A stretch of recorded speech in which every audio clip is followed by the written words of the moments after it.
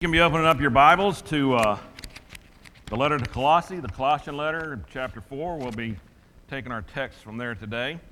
And I hope you enjoyed our Refined Sunday, which we had last week. We had a little break from our class time, but I think it was a good service. I hope you enjoyed it. I hope you were uplifted. I hope you were refined. You were encouraged. We thank our ministers for taking care of that, putting that on. It's something that they've had on their hearts to do, and we just appreciate them for that and their willingness to help us and to feed us spiritually, right? To refine our need for the spiritual things of God. And we think that was great. If you've been with us in class, of course, we've been talking about the Colossian letter, talking about how in the first two chapters, Apostle Paul exhorts those of Colossae, the brethren of Colossae, to live the kind of life that demonstrates their faith in Jesus Christ as their all-sufficient and preeminent Savior, right? Especially at the beginning where Paul talks about how he's heard about their great love, their great faith, their steadfastness in the faith.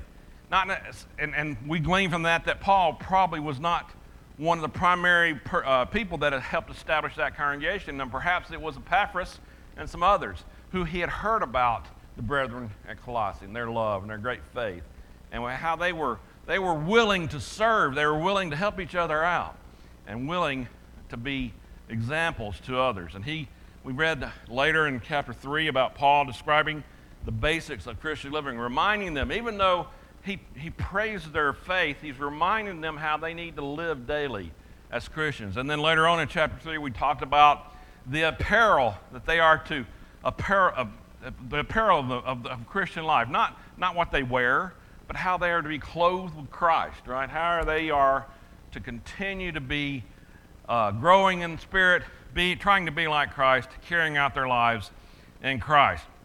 And then in our last lesson, Paul discussed some guidelines to govern our Christian families, how husbands are to be to their wives, how wives are to be to their husbands, how children are to be treated by parents, and so forth.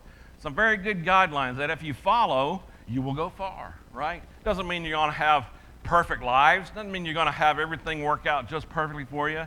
But these are guidelines that Paul's giving them to seek out, to try to carry out, to try to put into their lives in a way that's uplifting to those around them. Well, today we're going to read his closing statements from the letter, and then we'll have one more lesson in Colossians next week, and then we'll begin a study of Ephesians, which is going to be kind of parallel to Colossian letters. A lot of stuff in Ephesians that's going to be similar to what we read about in Colossians.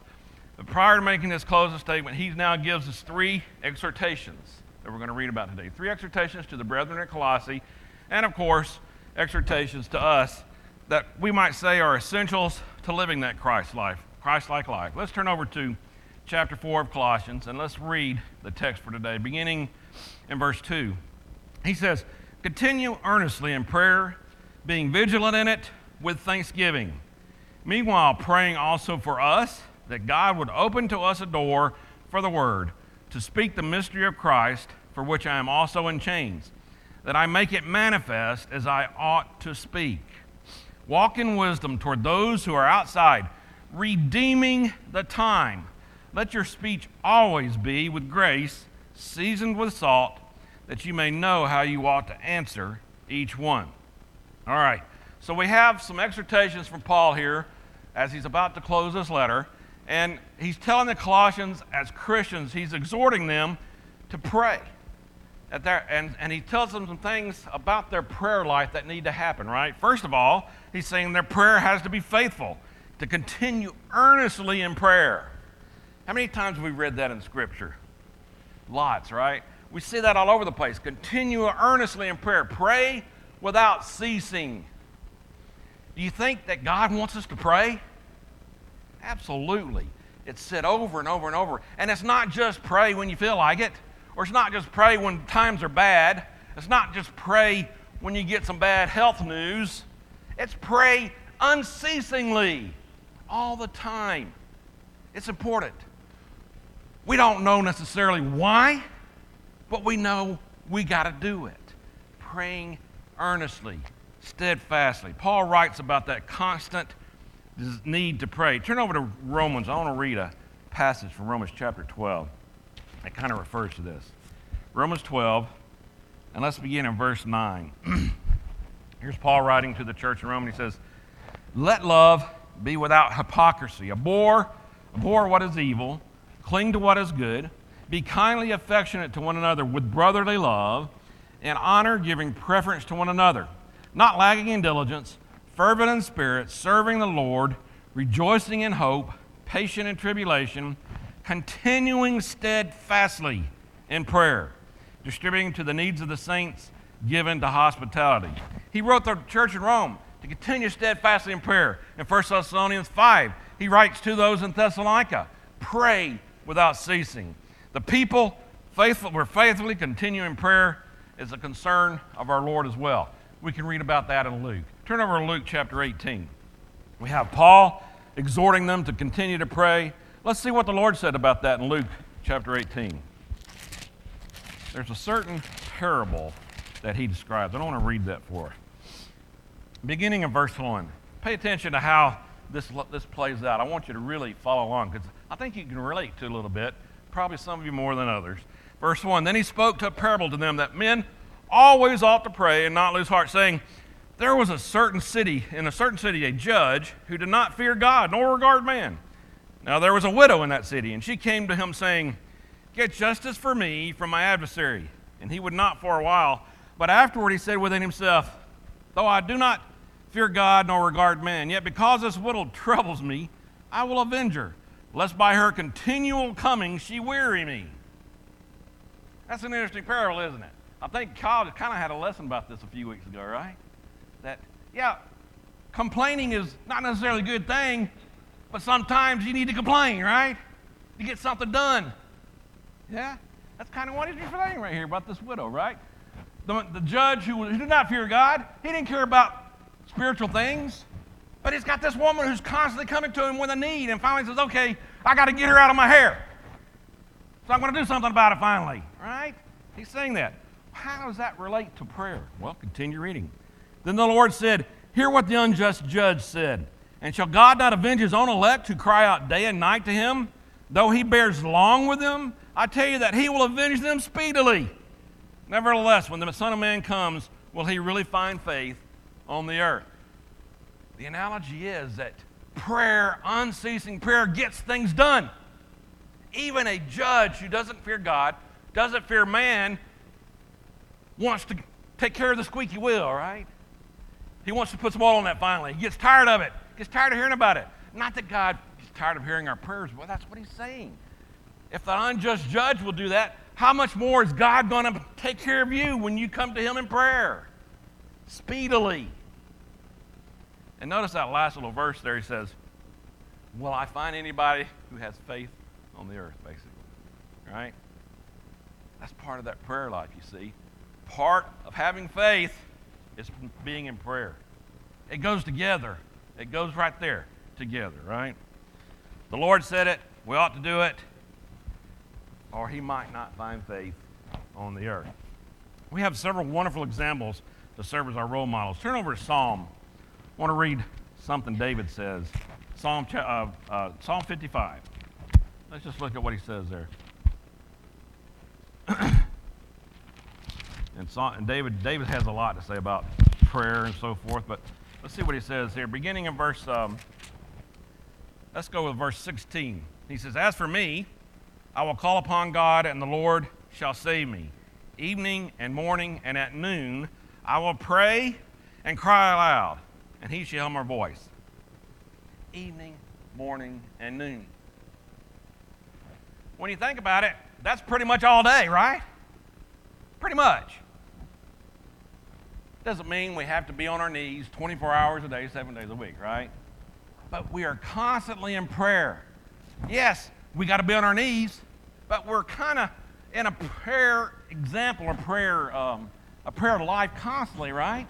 We should be as Christians. That's something that should be foremost on our minds. Turn over to Daniel. I know you know the story of Daniel, but perhaps the greatest example of prayer life to me is in Daniel 6. When Daniel knows that the law has been passed that anybody that prays to anybody, else but the king will be thrown in the lion's den. And what's it say in verse 10 of chapter 6 there? He says, now when Daniel knew that the writing was signed, he went home. And in his upper room, with his windows open toward Jerusalem, so everybody could see, he knelt down on his knees 3 times that day and prayed and gave thanks before his God, as was his custom since his early days. You see, Daniel knew that he was going to pay for that, probably with his life, right? But he had great faith. He had a great faith that allowed him to go home, open his windows, let everybody see him pray, because God was number one. He didn't pray to the king. He prayed to God, who was number one. Here's an interesting, it's a little bit more, it's one of those examples that we don't necessarily think about when it comes to prayer. But turn to Luke 2. And this is an interesting one. Luke 2 and verse 36. Let's begin in verse 36. And this is around the time of Jesus' birth, right? He's come back to Jerusalem. And now there was one Anna, a prophetess, the daughter of Phanuel, of the tribe of Asher. She was of a great age. Now notice it says about her life, or what it says about her life. Pay attention to this, because we miss these things sometimes. She says she was of a great age and had lived with a husband 7 years from her virginity. And this woman was a widow of about 84 years. In other words, she was married for 7, widow for 84. Who did not depart from the temple, but served God with fasting and prayers night and day. And coming that instant, she gave thanks to the Lord and spoke of him to all those who looked for redemption in Jerusalem. You see, she was fervent in her faith, fervent in prayer and fasting night and day. Didn't leave the temple. She'd been a widow for 84 years. She had dedicated her life to prayer and fasting and the service of the Lord. We know Anna got to see the Christ child, right? And she was happy before she died. Interesting stuff, right? Great examples we have. Colossians 1, of course, we have Paul's example, and also Epaphras. We'll read about that next week in verse 12 of chapter 4. These apostles were in prayer constantly. So many of us, as I said, pray, though, only when we have a crisis. We're too busy, right? We got to get up, get the kids fed, get them to school. We got to get to work. We got to get to school. We got to do this. We got to go get the presents. We got to wrap the presents. We got to get the Christmas tree up. We got to bake the fruitcake. No, I'm not doing that. Bake the cookies, maybe. We got stuff we got to do, right? We don't have time for this. Daniel did. Daniel had time to pray, even though he's going to lose his life from it. Can you imagine facing a den of lions because you prayed? Ugh, that's tough. I don't even want to think about it. Also, he talks about prayer that is watchful, or as Paul puts it in his text, be vigilant in it. It's not just about praying, it's being watchful, knowing he's going to return. Vigilant, watchful for things to happen. On several occasions, Jesus warned his disciples to be this way. Paul says it in Ephesians 6. Be vigilant about it. Peter talks about it in 1 Peter 4. Watchful praying that we will not be caught unaware. Unaware of what? Well, unaware of Satan, right? Unaware of temptation. I've heard it said about prayer that, if nothing else, it aligns our will with God's will, right? It puts us in unison with God, together with him, trying to help us to understand what he wants for our lives. Sure, we have the Word, we study the Word, we serve him, but through our prayer life, we can talk to him and try to understand what he wants for us. And when we're watchful about it, when we're vigilant about it, things will happen. When we're tempted, right? We're not caught unawares. when death comes, we'll know where we're headed, right? The judgment to follow. And as Christians, we'll know about that glory that we're about to receive when he comes again. All these things through prayer. Faithful, steadfast, unceasing prayer. Also, we have to have a prayer that's thankful. Paul says in Colossians 1 and throughout the epistle to Colossians that there has to be an emphasis on gratitude. Someone said we should thank God just as diligently in our prayers as we make requests of him. But do we do that? Turn over to Philippians chapter 4. Let's read something when he says there.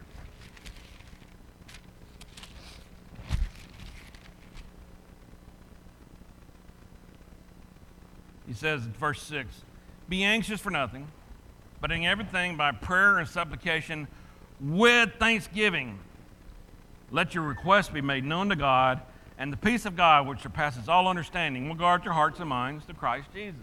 You see, we make requests, of course, but it has to be with thanksgiving if you want that peace that passes all understanding. Thanksgiving, gratitude, humility, knowing that you are praying to the God that created the universe where you live. Turn over to Romans 1 and see what he says about that. Let's see what he says about those who might not have been so gracious. Verse 18, "For the wrath of God is revealed from heaven against all ungodliness and unrighteousness of men who suppress the truth and unrighteousness, because what may be known of God is manifest in them, for God's shown it to them." He's talking about the Gentiles knowing there's a God simply from creation, nothing else. "For since the creation of his world, his invisible attributes are clearly seen, being understood by the things that are made, even his eternal power and Godhead, so that they are without excuse. Because although they knew God, they did not glorify him as God, nor were thankful. But because futile in their thoughts and their foolish hearts were darkened, professing to be wise, they became fools and changed the glory of incorruptible God into an image made like corruptible man and birds and four-footed animals and creeping things." Thankfulness, gratitude goes hand in hand with faithfulness. You cannot be faithful and not be thankful. Not possible. Hand in hand, together. In our prayer life, are we thankful to God? Are we gracious to God? In my prayer this morning, I knew this was coming, so I tried to make sure that I was saying we are thankful, and we are, right?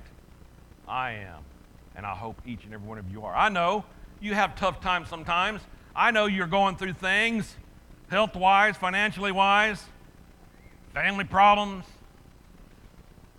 But we can always thank our God, because in the end, what's going to happen? He's going to give you that crown of life, right? In the end, that's the way it's going to be. If you remain faithful and thankful and continue to pray the rest of your life. Prayer that is purposeful. Paul also talks about that. He says prayers are often general, right? We tend to pray, I know, but be with our government, which I did. Be with our community, be with our families. But in our personal prayers, we need to be purposeful, specific, not general. Turn back over to Romans and turn to chapter 15. I'll read a passage from there.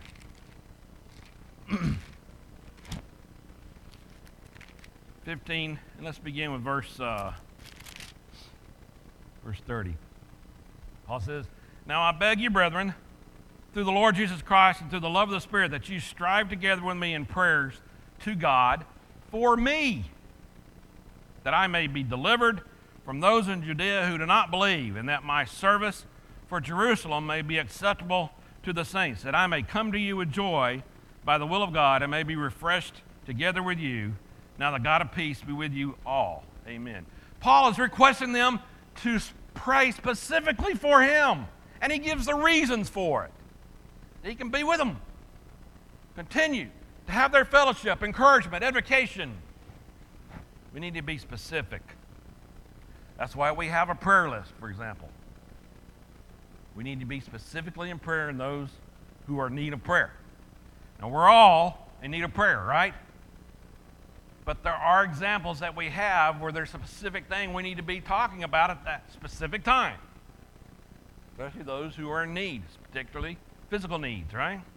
We need to be specific in what we pray. From our text in Colossians and elsewhere, we can make specific requests for different things. For instance, in chapter 4, we just read there in verse 3, Paul talks about having opportunity to speak. That's something we need to be specific about. We should be specific about that in our lives and about those who serve here at the congregation, serve as missionaries, serve in the kingdom, giving them opportunities to speak about the love of God, the love that we understand and appreciate so well. We need to have that opportunity. Also, in verse 4 there, he talks about wisdom, right? Specific about wisdom. So we can know as we ought to speak, know how to speak, know what to say, having that ability to do that. And in Ephesians 6, let's turn over there. We'll read a passage from there.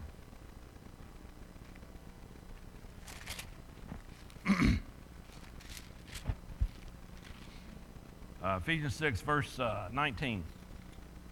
He says, "And for me, that utterance may be given to me, that I may open my mouth boldly to make known the mystery of the gospel, for which I am an ambassador in chains, that in it I may speak boldly as I ought to speak." Not only do we need to be praying for opportunity, praying for wisdom and what to say, but boldness, courage, desire to speak when opportunity arises. That might be the toughest part, right? Being bold enough to speak when you know you might get rejected. Being bold enough to speak when you might lose a friend over it. Maybe that's what we need to be praying about too, right? That boldness to know and the willingness to do it. So as we endeavor to live a life like Christ and make the kind of prayer life that we need to have, there's 4 things right there that we need to remember. Have prayer that is faithful, have prayer that's watchful, prayer that is thankful, and purposeful. 4 good things to think about in your prayer life. And I want to encourage each and every one of you when you are praying to kind of remember these things. That can help you, guide you a little bit when you're praying morning, noon, and night. Right? Well, we also can look at some other things that Paul talks about here to the Colossians. In living a Christ-like life, he talks about something about dealing with those who are not Christians, right? He says to walk in wisdom. Christians need to be concerned with how they walk. Why is that? How we conduct ourselves. We're to walk in wisdom, especially to those who are outside. That's how he puts it there. Especially to those around us who are not believers, who do not have faith. You see, it makes it hard to speak. It makes it hard to preach if you're not conducting yourself like Christ. I know you're not perfect. You're not without sin. You're going to have sin. But as we are continuing to grow, continuing to be in prayer and service, our lives are becoming more like Christ, and we should live and conduct ourselves like Him more and more every day. 1 Peter, turn over there real quick. Just read a couple of verses from there. 1 Peter 3. Just read what he says. Verse 1. Wives, likewise be submissive to your own husbands, that even if some do not obey the word, they without a word may be won by the conduct of their wives. As an exhortation to wives, we talked about this a little bit last week, or the week before, that by your conduct as a wife, if your husband is not a believer, he may become a believer because of the way you act. When they observe your chaste conduct accompanied by fear, do not let your adornment be merely outward, arranging the hair, wearing gold, or putting on fine apparel. Rather, let it be the hidden person of the heart, with the incorruptible beauty of a gentle and quiet spirit, which is very precious in the sight of God. From this manner, in former times, the holy women who trusted in God adorned themselves, being submissive to their husbands, as Sarah obeyed Abraham, calling him Lord, whose daughters you are, if you do good and not afraid with any terror. Not trying to harp on the ladies having to obey their husbands, right? But you are to conduct your lives like Christ, right? And that's how you win others. That's part of it. Another reason for such wisdom, or another reason that wisdom is imperative, is because of time. He mentions that here. To be exact, a lack of time. Our lives are short, right? I know some of you older folks can look back at your lives. Me too. Seems like just the other day I was in high school worrying about the prom, or worrying about finding a boyfriend or a girlfriend, or worrying about making an A on my chemistry test. Yeah, I know, all that stuff happens in high school. It seemed like it was just an hour ago, right? Time is short. We don't need to waste it, right? We need to be diligent about our time. And there are many in the world who have less time than we do, right? Who don't have a relationship with the Father. Some people who need Christ, whose time left on earth is even shorter than ours. So we need to, as he says, redeem the time. You see, we are no longer ours. We're his. We're bought with a price, set apart for good works.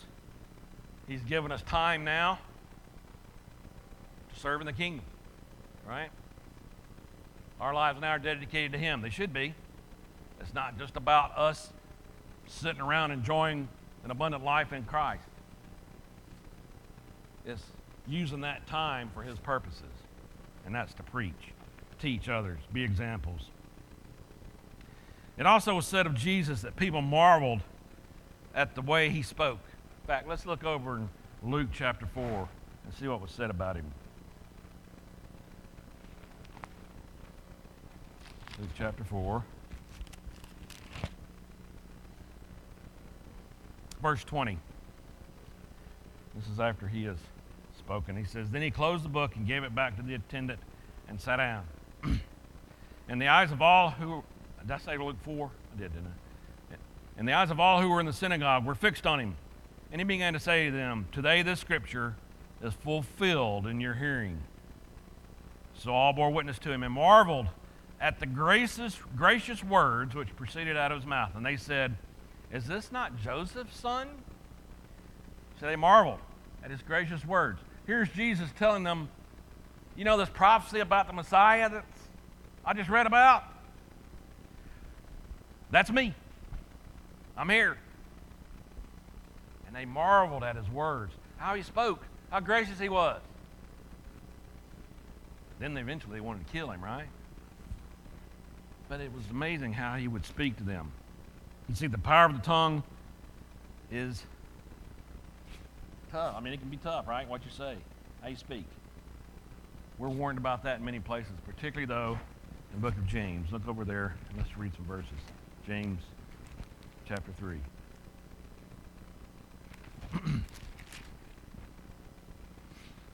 Beginning in verse 1, he says, "My brethren, let not many of you become teachers, knowing that we shall receive a stricter judgment.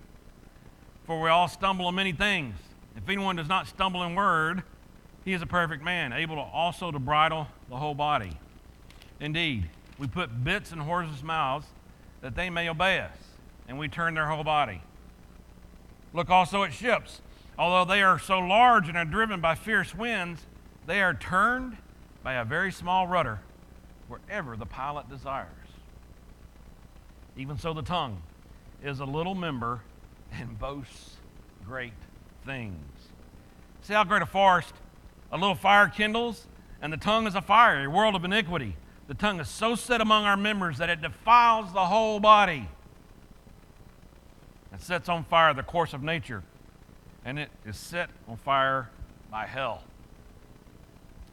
For every kind of beast and bird, of reptile and creature of the sea is tamed and has been tamed by mankind. but no man can tame the tongue. It is an unruly evil, full of deadly poison. With it we bless our God and Father, and with it we curse men who have been made in the similitude of God. Out of the same mouth proceed blessing and cursing. My brethren, these things ought not to be so.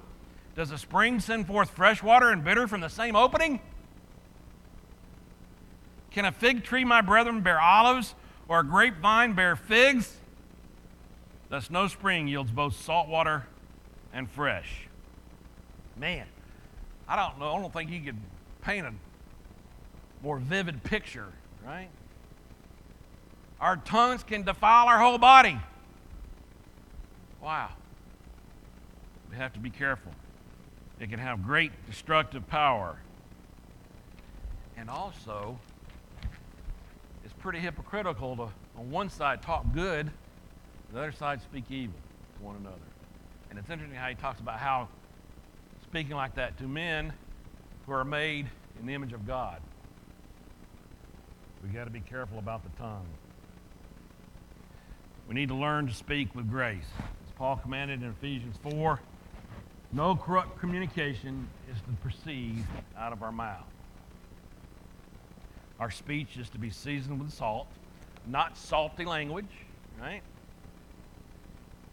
Especially need to watch the language we use around those who are not Christians.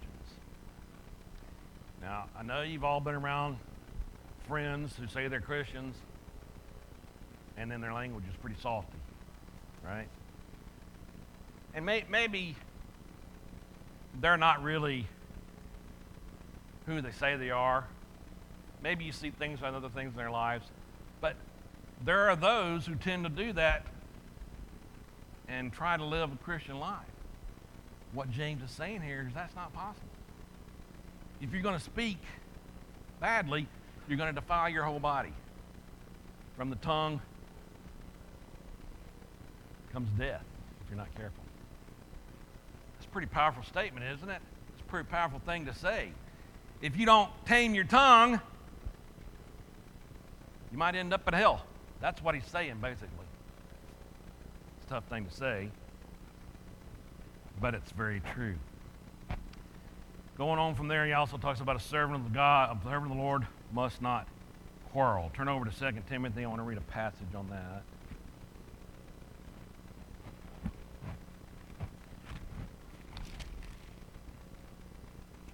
2 Timothy chapter 2. And let's see what he says, beginning in verse 23. But avoid foolish and ignorant disputes, knowing that they generate strife. And a servant of the Lord must not quarrel, but be gentle in law, able to teach, patient, in humility, correcting those who are in opposition. If God perhaps will grant them repentance, so that they may know the truth, and that they may come to their senses and escape the snare of the devil, having been taken captive by him to do his will.